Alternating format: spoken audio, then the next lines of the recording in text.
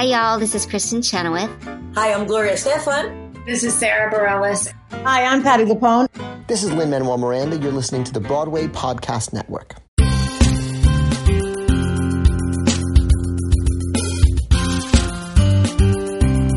Welcome to Stagecraft, Variety's theater podcast, bringing you backstage and behind the scenes with the stars and creators of the hottest shows on Broadway, off-Broadway, and beyond.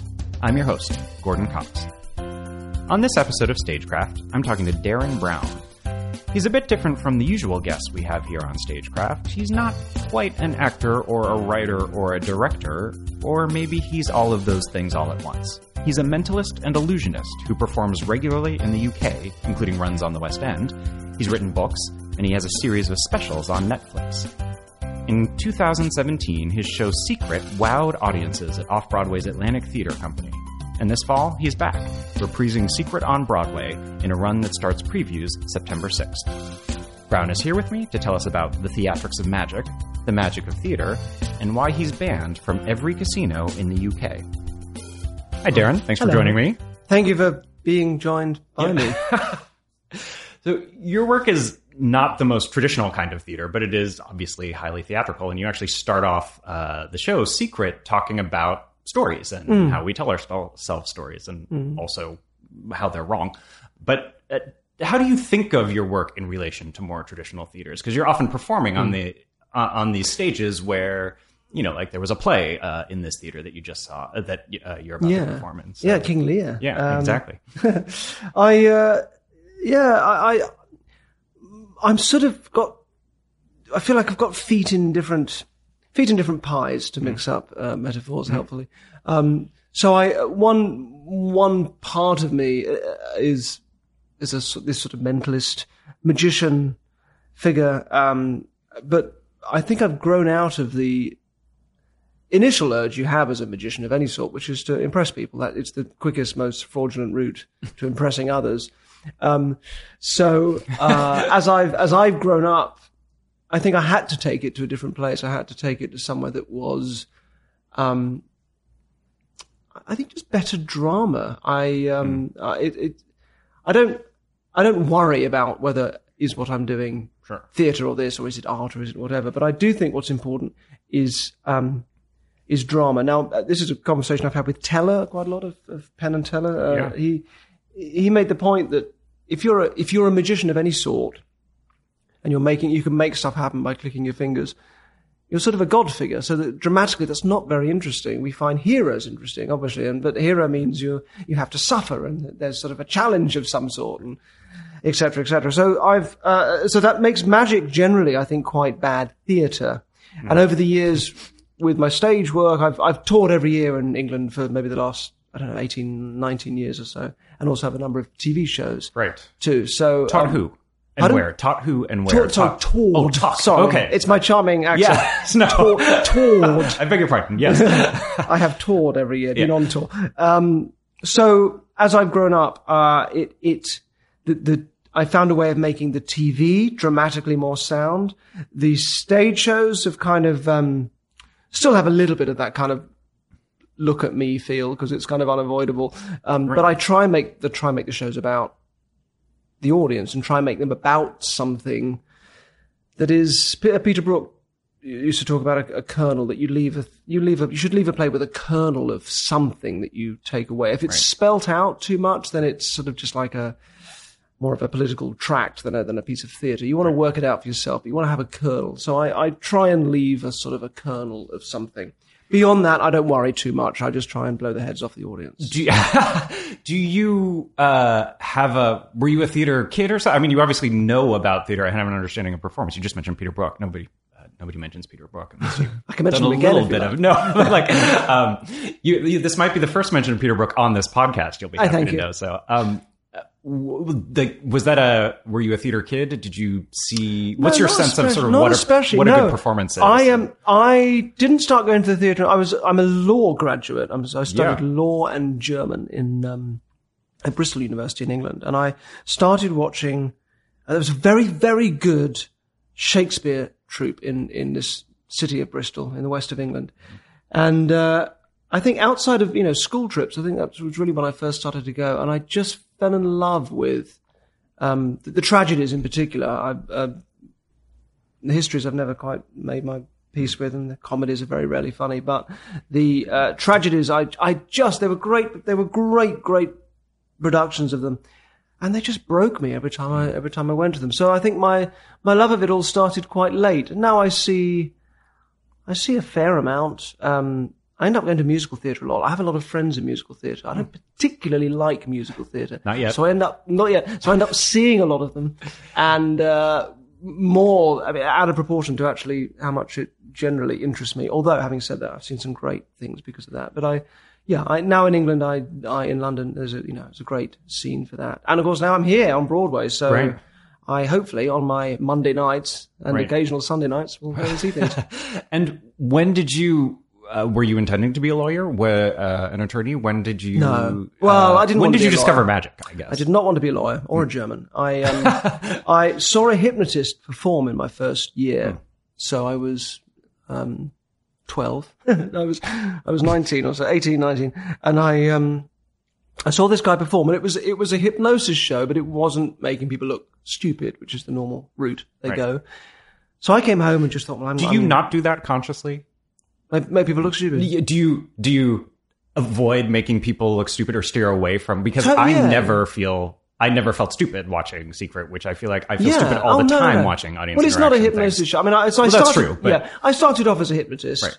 and because the only hypnotist I'd seen was a kind of it was a really fun show, but it was grown up. Nobody was being made to look ludicrous, which of course made it much funnier because you were laughing out of amazement rather than it's funny because someone's simulating sex with a mop or something. That's only as funny as that is. Whereas jaw-droppingly, all I can do is laugh because I can't believe why I remember a guy couldn't remember the number 7, so he's counting his fingers and he keeps counting to 11 and can't understand why. And it was just sort of amazing. So I came home deciding, I will learn how to do that. And I did. So I borrowed and stole every book I could find on the subject, practiced with all the students around me. And now it's only really a part of what I do. Yeah, I was going to say, how much is what is considered hypnotism related to what we see on stage now? I don't use it overtly, but the sort of technology behind it, the suggestion behind it is something I use a lot.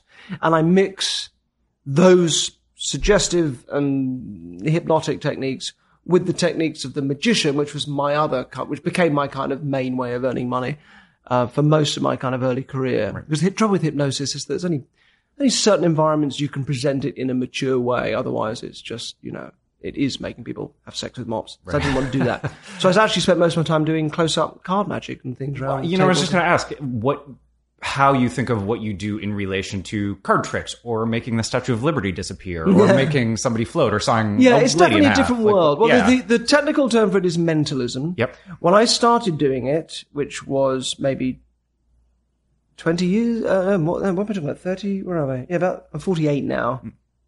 Yes, I know. You don't look a day over. You're very kind. Very expensive moisturizer. I only knew of 4 other people that did it.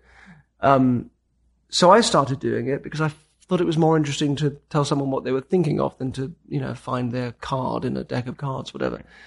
So, and then my TV career happened a little while after that, and it became quite popular. And I think there's a lot more mentalists now, and that's, I think, mainly my fault. In the same way that David Blaine, doing his street magic, created a whole generation of magicians doing magic in a much cooler way than it was done before.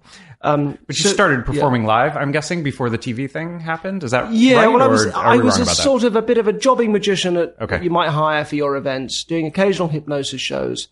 And I'd written a couple of books for magicians. Right. And I was interested in bringing these two areas together to form this sort of psychological, weird mix of mind, magic, and so mentalism is the technical term. Right. There's many of them around, well, there are more of them around than there were before, and but it's a very odd area that means different things to different people. So I guess in that category, you could put your charlatan psychics, and also a magician, a conjuring magician, doing a sort of a trick with a mind-reading theme. So there's a broad range of people that could apply to that label, mentalism.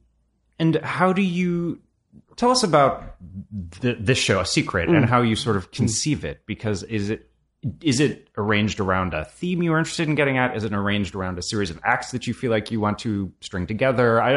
Tell us a little bit about sort of how those things go together. It's a bit of both. So I've been touring for about 18 years or something in the UK. And when the opportunity of coming here came up. First at the Atlantic. That's right. Doing a show at the Atlantic off Broadway first, which was a couple of years ago. It made sense. Well, let's take the best bits from each show and form a show out of that. So if I may never hit this point again, but it's like, on paper at least, it's the best show I've done. So there was that on the one hand in terms of that sort of the content of the show and the things I'm doing in it. But the shows have always been about something other than just look at me, look at the clever things I can do. So this show is ultimately about the stories that we tell ourselves. I think any sort of magic, because it's rooted in cheating, or it's rooted in somebody just sort of posturing and trying to impress you. I think it suffers because of that, and it's not generally taken seriously, which sort of makes sense. It is a very childish urge, as I said, to impress people. But I think at its heart, it is interesting because it's a great analogy for how we live in the world and the stories that we form. If a magician shows you a card trick and you go away with the story of what happened. Well, I thought of a card and then I looked through the deck and it wasn't there and it was in my pocket. That's impossible. How did that happen? And then as you tell other people that story, because you don't want to look like a schmuck yourself, fooled by something easy, you start to exaggerate it a little and your own memory becomes confused.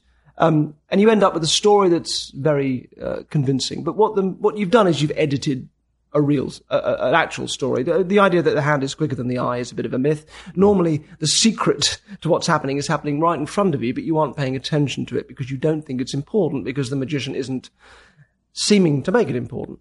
And this is what happens in life all the time. We have this infinite data source coming at us. There's an infinite number of things that we could be thinking about or paying attention to. But we choose what to pay attention to. We edit and delete, and we make up this story about what's happening to make sense of what's going on. And of course, we have to do that because otherwise we couldn't really ever navigate the world at all. But perhaps nowadays more than ever, an awareness that these are just narratives. And that includes, by the way, the idea of owning your narrative, which is, kind of a bit of a sort of cliche at the moment, but that is still just another story. The very idea of a narrative, the idea of, being huddled around a fire telling a story, which is sort of at its heart what that image is in its inherent coziness, is shutting out a world that exists further away, outside of that sort of, firelit clearing, a whole world of things that are being excluded. And of course, that's what a magician's doing. There's all this other stuff going on you don't know about that is making you tell yourself a certain story. So I think it resonates. I think there is actually something really valuable about magic, but it's not very often tapped into. So that for me is ultimately the heart of the show, apart from all the sheer fun and mayhem of it. Yeah. And how do you think about structuring a show in terms of pacing and what order you do the acts, and what do you call them? Acts, tricks, or things, whatever. Routines, Routines. That's good. Pieces, I suppose. Yeah. Is it like a traditional sort of storytelling build, except in a mood board kind of way? There's a lot more structure to it than you're aware of normally until you get to the end, and then you realize, there was more going on here than I thought. Hopefully people think that.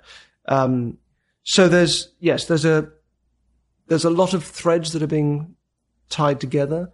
There's, pacing is hugely important. Light and shade and pacing is a huge part of getting the thing right, which again I think is lost. I work with the director, which is I was just going to ask about that. You work it's kind with of unusual in the world of magic. Yeah, so that helps enormously. And we've worked together since day one. And where does he come from? Was he come from the theater? Or is he? I actually have two directors, Andrew O'Connor and Andy Nyman. Mm-hmm. So they have both worked with me from the first day of making TV, which for me was 2000. So we've worked. The three of us have worked very closely together. on everything I've done from day one. And others have come and gone, but it's been the three of us at the core. So they're both from the world of magic. They're both from the world of theatre. Andy Nyman is an actor who at the moment is playing Tevye in Fiddler on the Roof in a great production in London. Oh, great. Not only is he doing that, his own stage show that he wrote called Ghost Stories and starred in, and I believe co-wrote and co-directed, I believe, which is a huge hit and has been a big movie as well. That's reopening again in the West End, and he has this show opening in Broadway. I don't know if that's ever happened to anybody. It's quite a hat trick. So that's Andy Nyman, who's a dear friend and a phenomenal actor, and Andrew O'Connor is my co-producer, so he runs the production company as well that sort of is behind these things with me, and he's also from the world of magic and has also directed a number of shows and any number of magicians along the way. So yeah, we're a kind of, it's a perfect little group for this sort of project. And do you think of the build of your show as you sort of string these routines together in terms of, I mean, it must be a choice which one you do last, right? You sort of build to, and how do you think about the progression of those? Well, we've sort of found a bit of a sort of, not exactly a template, but a sort of a structure that works. The first half is a sort of a fun thing and a big warm-up, and then the second half is slightly longer form pieces and gives the sort of maybe the real heart of the show. There's a thing often used in musicals that, the first number after the interval, you've got to allow for the fact people might not have come back in yet. So nothing really happens. It's just a bit of a fun thing that warms everybody up, and then nothing really progresses until the next number. So I think it was Eddie reading, I don't remember, was it Fosse or Sondheim? I don't know, somebody talking about one of those things. I thought, okay, we kind of do that as well. Yeah. So there's all those things of sort of warming up and massaging the audience a little as well. And then what is important, what we've always tried to do is over-deliver. So the show hopefully does exceed expectations and leave people on a high.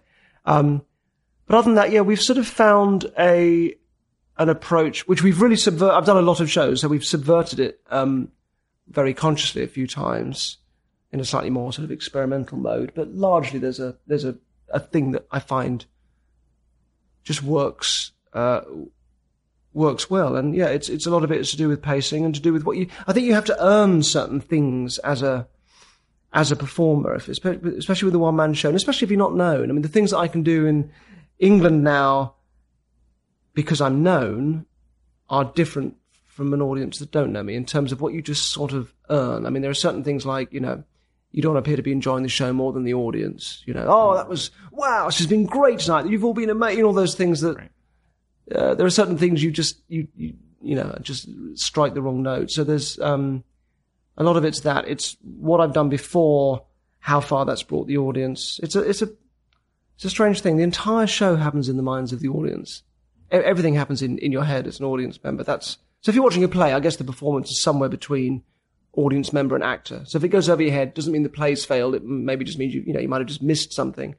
If you're a composer, and I've had this conversation with many performers, if you're a musician, then the performance is probably somewhere between you and the composer, and the audience is probably sort of incidental. If you're a classical cellist, say for example, with what I do, it's all in the minds of the people sat there, and the show is very much about them. It's very much about the audience. It's not really about me looking clever. It's about the audience. And my toolkit is what's going on in their head, their sort of ongoing perceptions. So therefore, the structure of the show and the way it's put together is constantly about second-guessing what that experience is. There is no room for anything, going over your head or boring you a little. There's room for making people uncomfortable, I suppose, but that's it.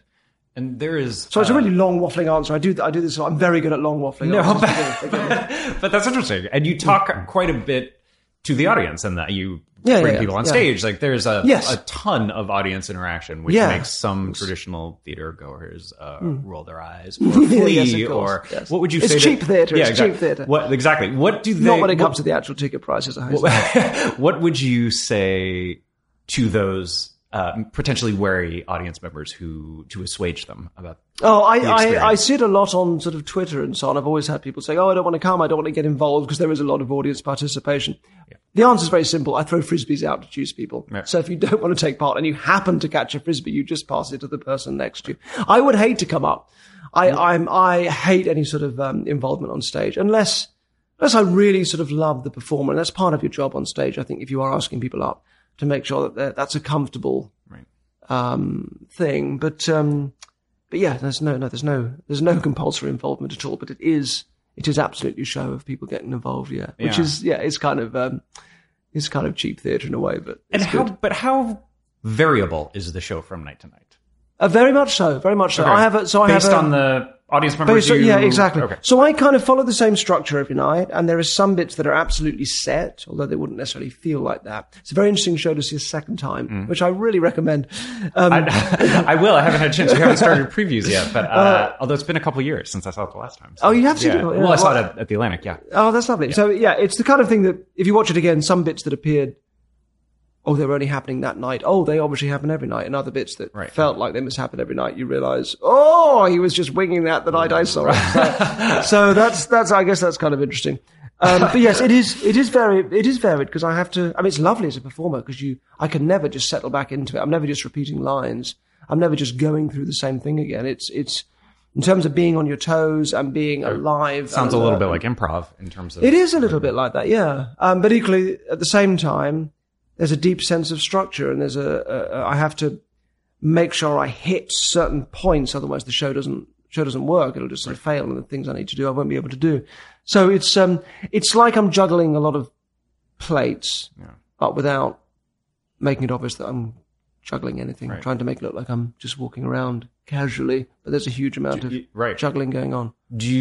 Are you surprised often by the things that happen on stage? Or at this point, I'm always delighted. I find it delightful. There's something lovely about, and particularly in America, because I think you guys are just guys and gals and non-binary pals are just so much more sort of effervescent and comfortable on stage and able to talk about yourselves and your experiences and things, which I invite people to do that, and that's very lovely doing that here. It's often a bit awkward in England. And another thing I noticed in the Atlantic, which was only maybe a 200-seater, I think, the noise and the response was so far and above the 2,000-seaters that I play in London. Because in London or in England, generally speaking, there's a sort of there's a wodge, a homogeneous wodge of a response, a gasp or a laugh or something. There's like a group response. And there in the Atlantic, it was 200 people each of them like narrating their own experience. Fuck, no way! Did you see? There was this, and there is no English equivalent to that. Right. I was genuinely taken aback. I don't know what it would be. We just don't do that. And that's amazing as a performer. I mean, that thing of the audience energy is absolutely true. It's like telling a joke and telling a funny story and the difference between people laughing and just staring at you. It makes a huge difference. It feeds back into how you tell the story. So it makes a real difference. And it was incredible. So I don't know what that's going to be like in a 1,000, whatever it is, 1,200 seater that the Court is. And how integral is the setting to the tricks working? Like,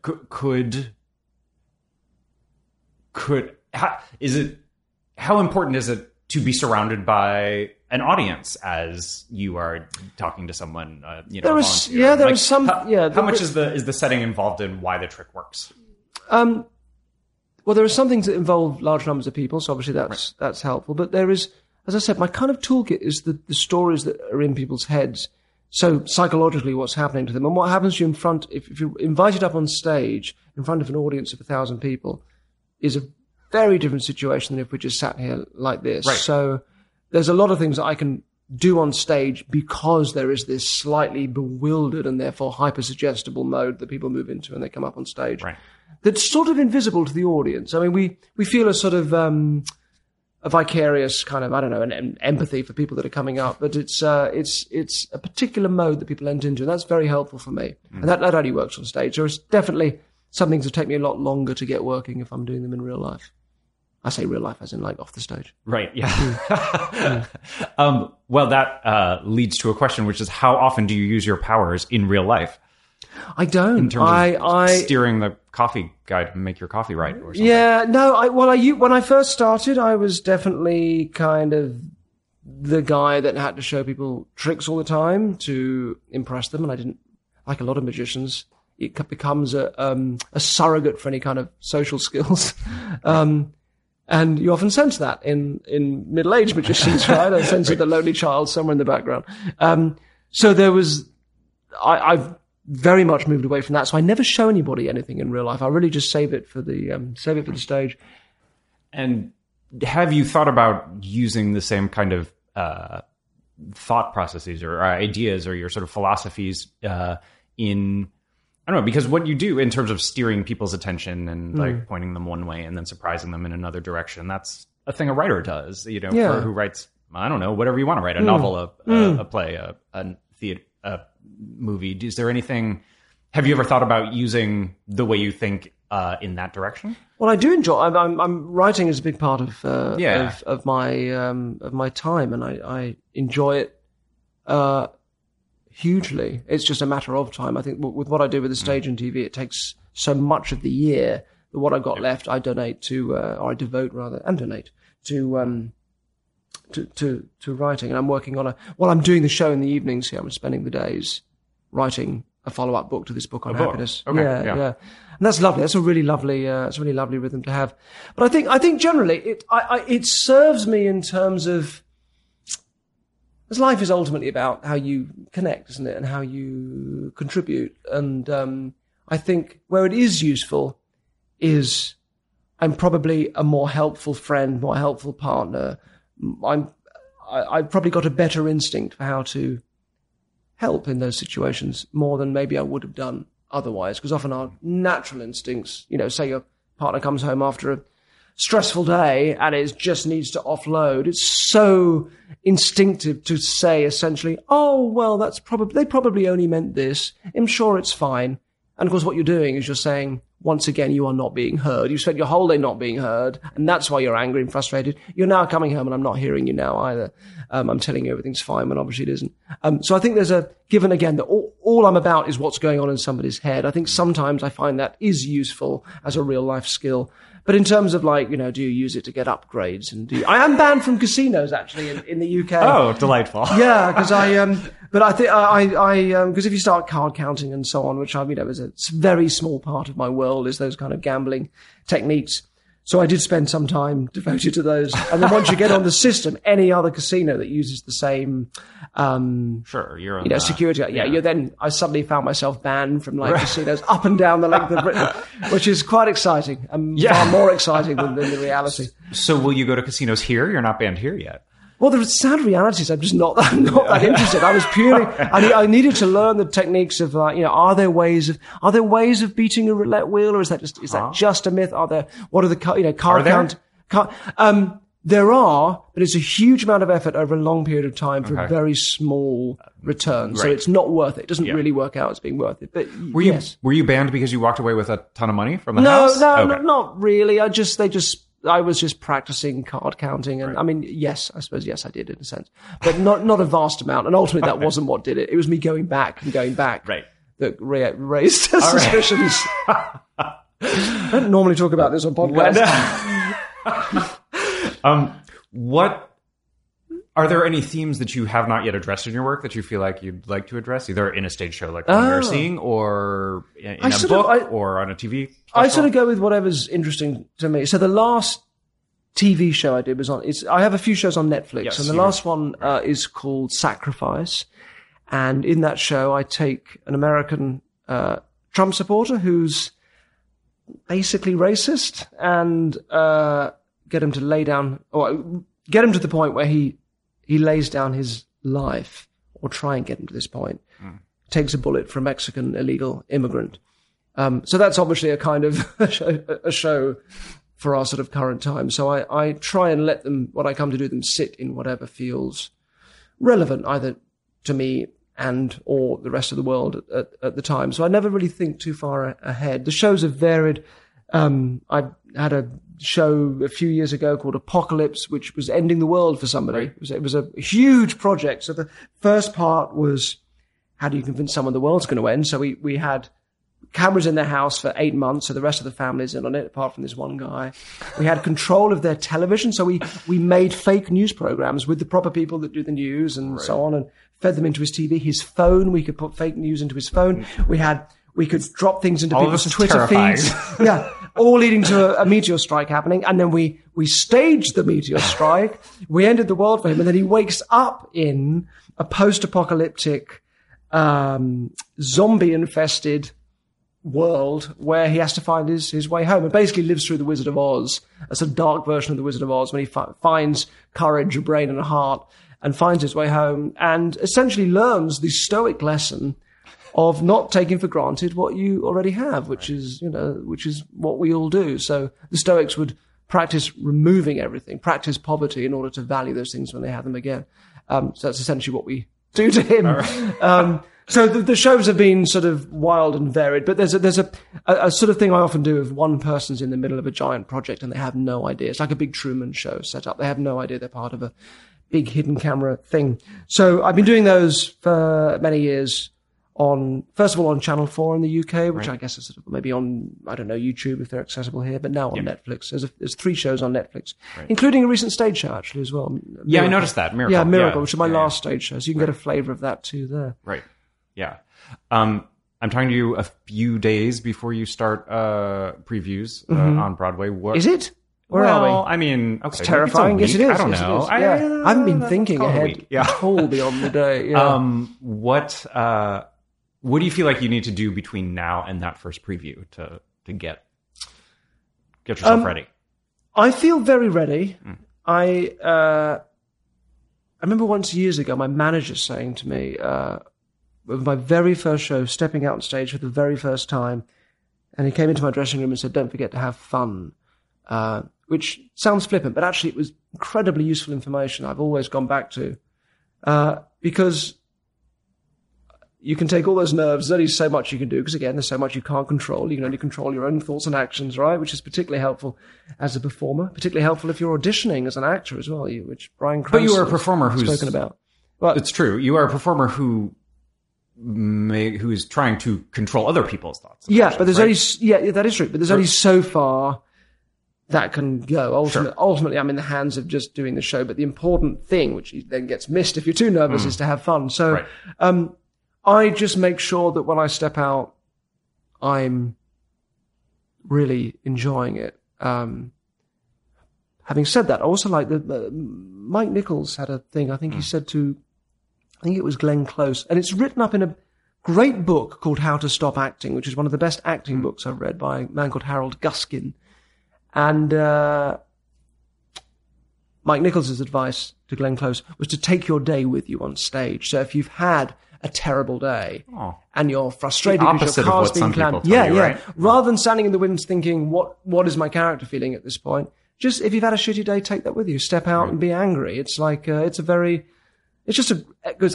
I'll take anything to make that show present and real and a one-off for that moment. That's why I love knowing if I have friends in, or if anybody's in, or they're reviewing the show or anything, because it just makes that show right. I'm doing this is now. This is not a repeat of yesterday's. So I also find that very helpful too. But generally speaking, I just want to be in it and enjoying it. So that's the bottom line. The show itself is so ready to go. It's just bursting at the seams to get out there. So I'm very confident with the actual show. Then after that, it's just about my own state, I guess. Well, we look forward to seeing it and the days you bring on with you. Thank you very much. Thanks a lot, Derren. Thanks for talking. Thanks so much for having me. Thank you, Gordon.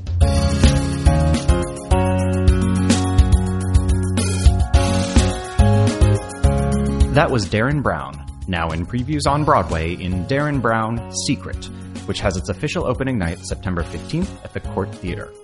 If you like what you're hearing on this and other episodes of Stagecraft, I'd be very grateful if you took a moment to rate and review us on Apple Podcasts. It's a big help.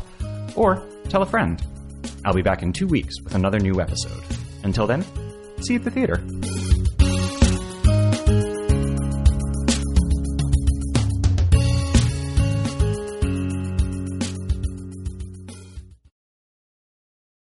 Hey, it's Leslie Odom Jr. here on the Broadway Podcast Network to tell you about the Rise Theater Directory, a program of Maestro Music.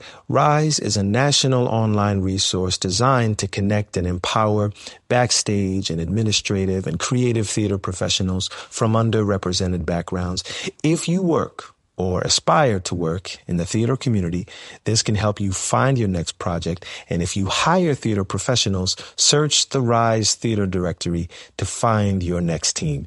Create your profile now and get more information by visiting risetheater.org. That's theater with an RERISETHEATRE.org, because only together we rise.